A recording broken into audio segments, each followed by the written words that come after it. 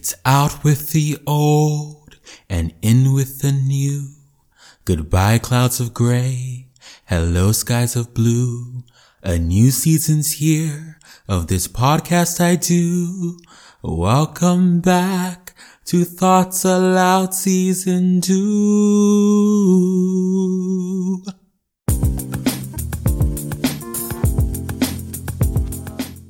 An industry that serves as a place of great joy for many through food, drinks, and social engagement, but also a place of frustration, stress, and annoyance at times for others.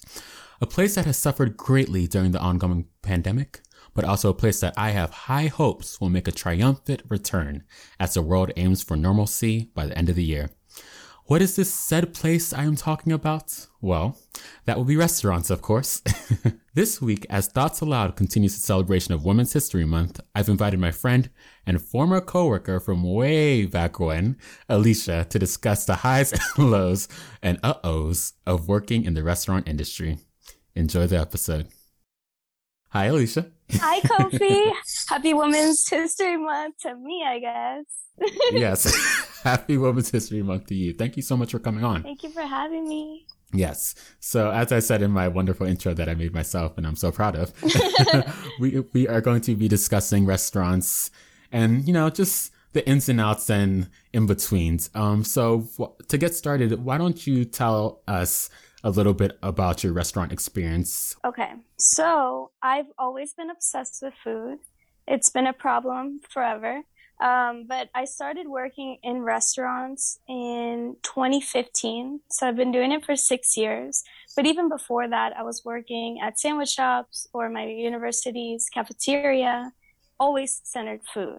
The restaurant that almost broke me and you is the one that we worked at while we were in college. Mm-hmm. It was one of the busiest restaurants in our college. That was the first restaurant. It was scary. It was so scary. From then, I worked at a steakhouse. I worked at 2 Mexican restaurants, a really bougie, healthy restaurant in Bethesda. So I've kind of just been all over the place. Wherever they'll take me, I'm going to go. Yeah. Okay. So the restaurant that we worked at together was kind of like was that your first main restaurant job? As a server, yes. Wow. I did not know that. Oh, okay. Yeah. That's interesting. I barely got that job. The only reason why I got that job is I had made it past the first interview and our manager was like, okay, now you have to go to the GM, but I'm going to let you know you've never been a server. So he's going to say no. I was like, oh, rude, but okay. I get to the GM and he's like, so you've really never been a server? I'm like, no. And then he goes, well, what's your last name from? I'm like, El Salvador. He goes, that's where I'm from. And I was like, okay. And that's why I got the job. Wow. Mm-hmm. You've been off to the races ever since. That's so interesting. Yeah. I remember my interview for that job. It was like that 2-parter interview that you're talking about. I had serving experience, but it was a little bit different because my first job before the job we worked at together was at a retirement home. So we did have to go through the process of, serving all the serving steps and stuff, but it was a little different because they didn't let the old people tip us because in case that some of them had like dementia or something, they didn't want them giving us money and then them forgetting that they gave us money and just making it a whole thing. So it was a serving job, but it was hourly, but we still acted as a restaurant. But that was my first and only job during high school. And then once I got to college, I believe my freshman year, I didn't work. But then my sophomore year is when I started at the restaurant where we worked together. And yeah, so that's interesting. Yes, but that restaurant had a lot of highs and lows, I would say. The money was good at times, but it also wasn't at times. That was a restaurant where I one time had a breakdown. Yes, me, Kofi. I had a breakdown during a brunch service when a party of 20 million decided not to tip me, and I took off my apron. Tears started flowing and I left the restaurant. And I went back to my dorm room and I said, I am through. But I actually had to work an event later that night. So I came back and all was well. He said, I am through for now. I will be right back. 100%. But that kind of scarred me from ever working brunch again. But we'll get into that a little bit. So nice. And yeah, so you've worked at a few different restaurants, like I have. So the college restaurant was my first restaurant, and that was kind of like fast, casual, not too upscale or whatever. From that restaurant, I then moved to a restaurant in DC, which was more, they called it upscale casual.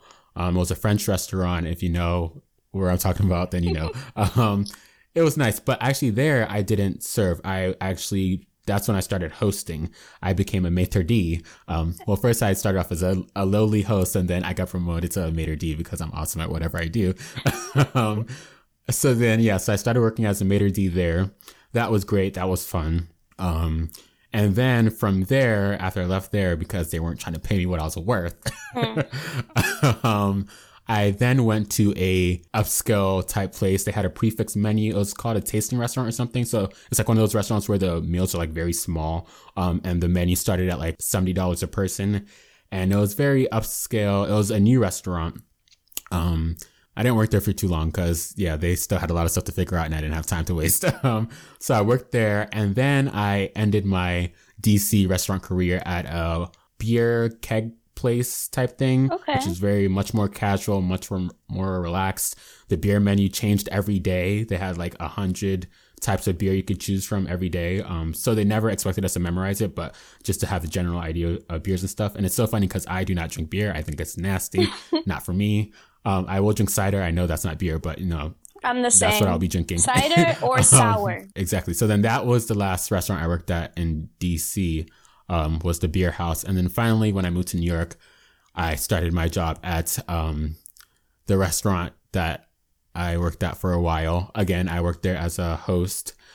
And it paid very well, and then it had its ups and downs as well. And that's my restaurant career. And now I'm here.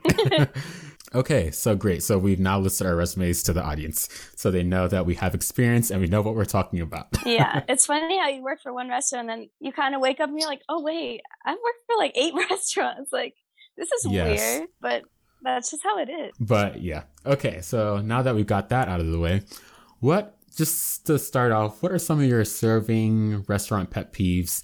I know there might be a lot, so I'm going to just let you, speak your truth. Okay. So I think one of my biggest pet peeves is when you run the server around to check liquor prices. It's very specific. They start asking what the rail is. You tell them it's some off-brand rum, let's say. They get disgusted. Oh, I'm never putting that in my body. What about Bacardi?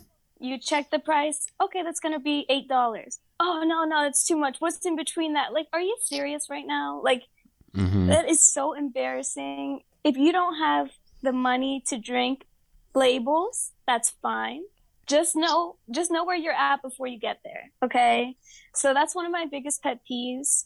Another one is people that come 5 to 10 minutes before closing, order a well-done steak. They don't get the hint. We're flipping chairs. Like, okay, we're clearly closed. And they'll just stay there laughing, pretending like none of us exist. It's just, for me, that is like my ultimate pet peeve. Or asking for a strong island, light ice. Let me jump in right there. First thing, with the people coming late, I remember one time I was working at the restaurant here in New York, and again, I was a host, 5 minutes to closings. A family of 3, this white family, tapped on the window, and I kind of saw them, and I was trying to act like I didn't see them. So I was looking at them from the corner of my eye, and they were tapping on the window trying to get let in. So then I finally let them in, and they're like, oh, we called ahead. Again, our restaurant closes at 11. It was 10:55. So it's one of those type of situations. And I was like, oh, like we're closed, blah, blah, blah, or we're about to close, whatever. And like, oh yeah, we called ahead, da, da, da, da, da, da. So they gave me the whole runaround, begging me up and down the restaurant. And again, I'm not a server, so I don't personally care. But again, I always, as a host, I try to look out for my servers because I've been a server, so I know how it is. But I let them in. Of course, the servers were giving me the side eye, like I did it intentionally. The manager said it was fine, so they got sat, they ordered all that stuff. But it's just one of those situations, like me personally, if I want to go out to eat and I see that a place is about to close, I just don't go there. Even if I'm doing like Uber Eats or something, if I see they're about to close, I don't order from there because 1, I want the food to be good. I don't want them to like rush it to give it to me or whatever. And 2, I just don't want to be a nuisance to anyone. So like I will find somewhere else to eat, or I'll just eat a bowl of cereal or something. Like I'm not going out of my way to be a nuisance. So I've never really understood people who do that. Yeah. Also, the second thing, the light ice. It's so funny. People like never understand that when you say light ice, you're not going to get more alcohol. you're not going to, no, they just changed the cup. They just changed the cup size, but it's still going to be the same portion. So that's always been funny to me when people do that. And they pour the liquor in the straw when you ask to make it stronger. So then for like 1 second, they're like, oh my God, thank you. But then even the bartender's like, nah, girl, like that's just not how things work. And I don't really feel bad closing at the time that we close, because we're not grocery stores. We're not a convenience store, right?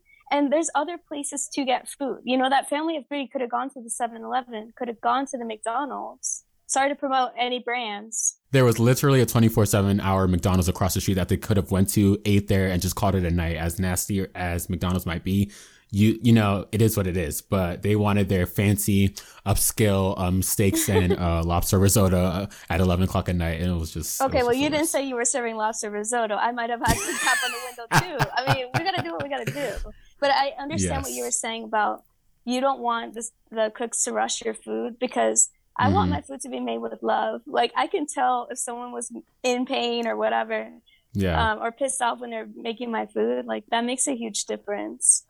Yeah, that's 100%. Those are definitely a couple of my pet peeves. Another one, and I didn't really get this until working at a steakhouse, is certain classes of people do not acknowledge you.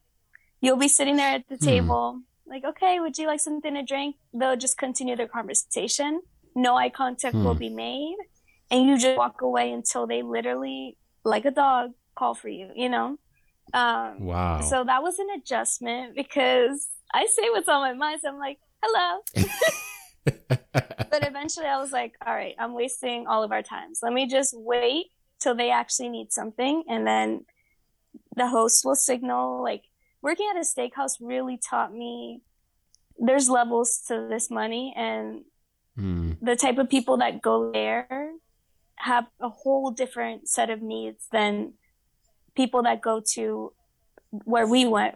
Like, where we were working at, super busy, you know, guest turnover was crazy, kind of fast casual, I would say.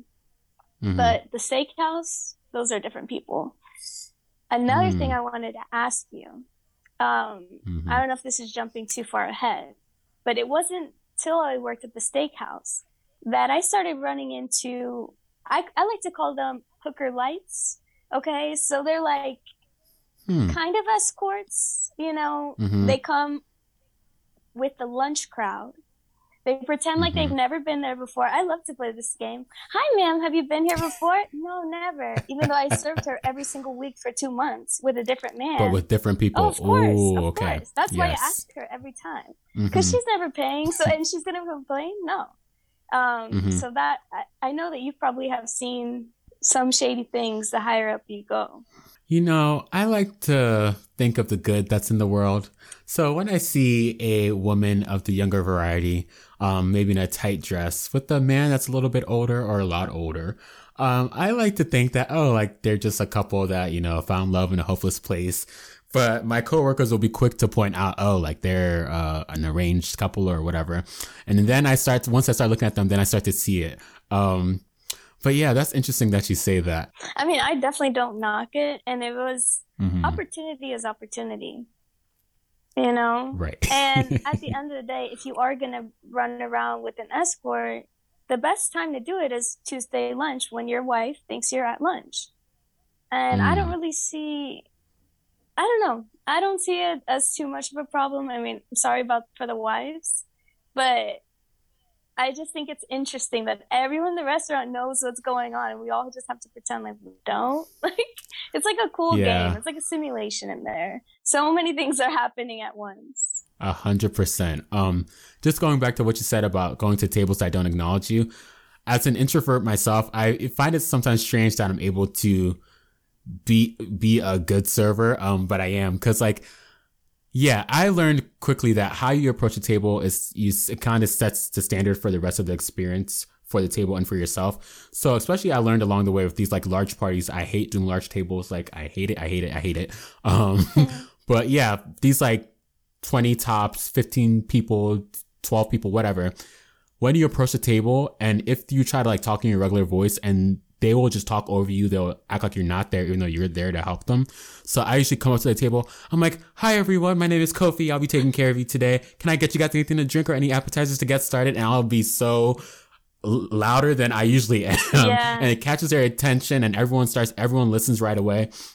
And then I go one by one and get the drink orders and all that stuff. And it just sets the standard. They're like, okay, this is the type of stuff we're working with. But back in the day when I was kind of first starting out, I'll kind of like approach the table kind of like meekly, like, hi, like, and try to like talk in my regular voice. And only like the person that's standing right next to me would hear me. And then they'll try to get the attention of everybody else and it would never work. So yeah, that's like one thing I learned, dealing with, situations like that. Yeah. What I do is you got to spot the host early. And it's not always the person that's paying. It's the person that has the most influence at the table. Because they're usually the ones talking. So as soon as you shut them up by making direct eye contact with them and talking to them like, hey, how are you today? People kind of start to go quiet. You know, you got to find the Regina George of the table. It's just the truth. Yes. And then sometimes 100%. like, I'll be like, okay, I'm going to go in a circle this way. Like or I'll be like, okay, we're going to go counterclockwise. Like, especially if there's like young kids.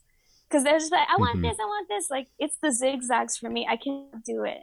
I have to go in a circle so that everything is organized.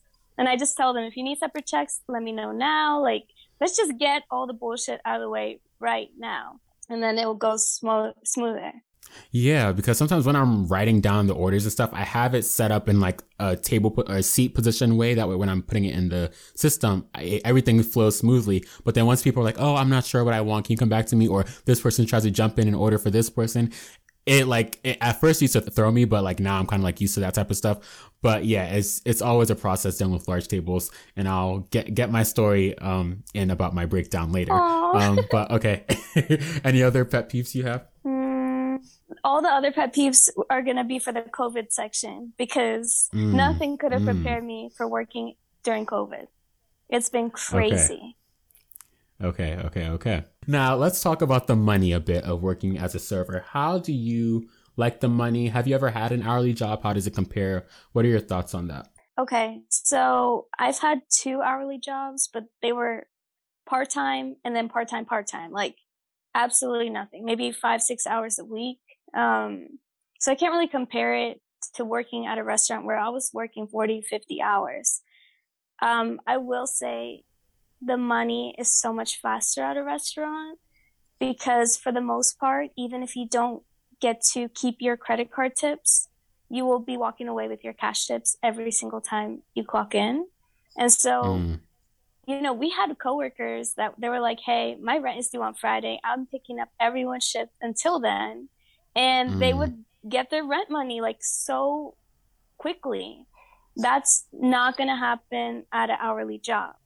But what they don't tell you about serving is a lot of the hourly job rules do not apply for servers. We don't get ample breaks. That's not a thing, you know? We can eat sandwich in the back and then we're expected to be back on the floor. And while you're eating that sandwich, you better be rolling some silverware because you still have to do all the side work. Like, it is crazy sometimes. And that's why you dropping the apron in the middle of the floor, that was not a one-time occurrence. It was a one-time occurrence for you. It happened once a month. The servers were breaking down left and right. I mean, I think I had like 5 mental breakdowns while working there. That is where my trauma started in life, you know. But it was really stressful, and it's always going to be stressful. But I think for the money, because you're making money so fast, it's so easy to spend it. So anyone that's thinking about going to be a server, especially after COVID is over, just know to have some sort of plan to save the money. Be smart.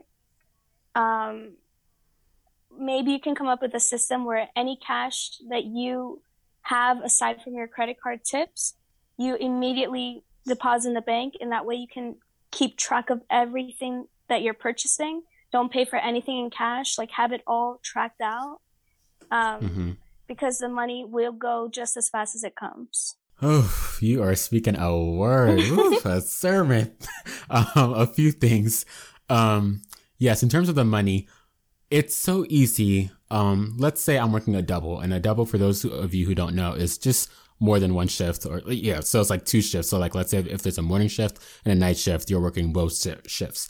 So I've plenty of times I've worked doubles in my life, usually on weekends, when I was in school, where, you would open the restaurant at 9 o'clock or whatever, and you'll be there till closing at 11 o'clock at night. Yeah. So that's a long ass shift. That is like, let's say you're working the lunch. Okay. Let's say it's the weekend. So brunch starts at 10. So you have to get there by 9 to set up. So you get there at 9, then the brunch shift goes all the way till 3. So that's a 5-hour shift or whatever on your feet. Then there's a little transition time where often like there won't be as many servers on the floor. You might have a break, you might not. And then you go into dinner time from 5 all the way to closing. That is a long shift. And like you're saying about the breaks, depending on where you are, depending on how busy it is, sometimes you get an hour to sit down, eat, and sometimes you don't. And a lot of times what that break is often includes doing roll-ups and silverware, which is, what you have on the table when you come to eat at a restaurant. Cause, they love the silverware. You can't escape the silverware. So yeah. And a lot of times your break is kind of like a mix between silverware, doing your side work, and also eating, and also doing your financial report for the first shift, and making sure all your affairs are in order. Yeah. So there's a lot that goes into it. But with that being said, when you work a double, at times, at the end of the night, when it's time to wrangle up all the money you've made, you can be leaving the restaurant with $500, yeah. $450, $550. And that's a lot of money for one day, for people our age, at least. So yeah, it's like, it's a double-edged sword, because you're like, damn, did I really just stay on my feet for 12 hours talking to people that I don't like in terms of the customers? Sometimes, sometimes the managers, and just really like putting my body through all this physical, ailment. But then I'm making $550. Like, who is doing that at my age at like 19, 20? And that's why, like, me personally, I never kind of understood the whole broke college student thing. I guess, I would say that because how should I word this? I didn't have any rent or utilities to pay. At least I didn't have any rent or utilities to pay. And like, I didn't have a car payment. I didn't really have any any financial responsibilities. So all the money I made while we were working at the restaurant in college, it pretty much just went to my savings and then spending on like college textbooks and clothes and stuff like that. So I never really felt that pain. So anytime friends or whatever would be talking about like, oh, like, I'm not poor, but I don't have money for this, or I'm eating ramen or whatever. Like, go make the money. Would just be like, what are we doing? Yeah, like, I would just be quiet. I was like, oh, could it be me? And then I think one time we were having a conversation, was like, oh, like, what college student has more than $5,000 in their bank account? And then I was just sitting there quietly, because I was like, I do. I was like, is this not a thing that people do? So it was kind of weird. But again, it's only because I put myself through that stress of working doubles on weekends and stuff like that. Yeah. But yeah, so it's interesting. The money is a give and take situation. And again, in terms of like saving your money, when you're leaving the job at the end of a shift and you have $200, $300 cash in your pocket, it's easy to say, oh, let me just go across the street to my local bar and spend $30, $40, $50 on drinks and appetizers or something with friends or coworkers, or, you know what I mean? Yeah. So then, but if you do that every shift and you work 4 or 5 times a week, then that's all the money you're making. So it's a very tricky thing. Yeah. Exactly. It's very like counterintuitive and like, or I guess I should say like just not progressive. But you know what? You do have to treat yourself sometimes, because at the end of the day, when you're serving for so many hours in one day, you're kind of losing a piece of yourself. Like, a piece of your soul is dying and you need to resuscitate it. So we're not saying that you shouldn't take time for yourself at the end of the day, do something special for you. And sometimes you might want to go to a bar because that's the only place serving food that late at the night. And like, I totally get that. But something that I do now is, after a really hard day of working, I start to plan out what I'm going to cook for myself when I get home. And I get super creative, and I just feel like I'm bringing back those pieces of myself that I lost while clocked in. Another thing, take care of your feet early. Like, if you plan on being a server for a while, soak your feet in Epsom salt, do your stretches. Like, I'm getting old. Is not. Get good shoes. Yes, get good shoes. Get good padded shoes, yeah. Yes. Mm-hmm. Yeah, I love that. Those are words of wisdom that we'll end this episode on. I don't want to run too long because honestly, when it comes to serving, just because we've been doing it for so long, we can be here and talk for hours and hours and hours. So later in the week, we'll release part 2 where I will share my breakdown on the brunch restaurant floor and Alicia will share some stories and pet peeves of working during COVID. Thank you so much for coming on for this part 1, I guess I should say. Thank you for having me. Yes. Okay, we'll be back with the quote of the week and to wrap things up.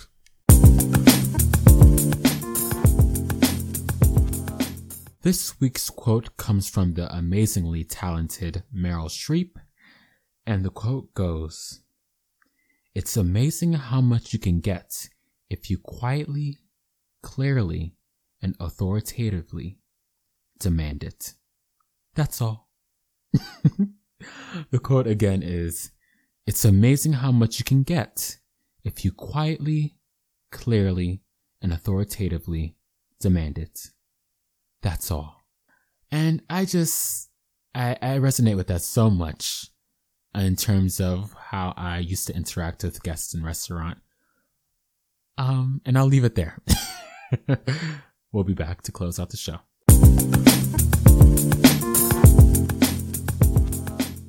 Another episode has come to a close. Thank you, Alicia, once again for coming on Thoughts Aloud. Alicia and I definitely did not get to talk about everything we wanted to when it comes to restaurants and serving, so part 2 will be out shortly. If you liked what you heard and you'd love to hear more, share this podcast with your friends and leave a written review. It goes a long way and is truly, truly appreciated. See you soon for part 2. Until then, be well and goodbye.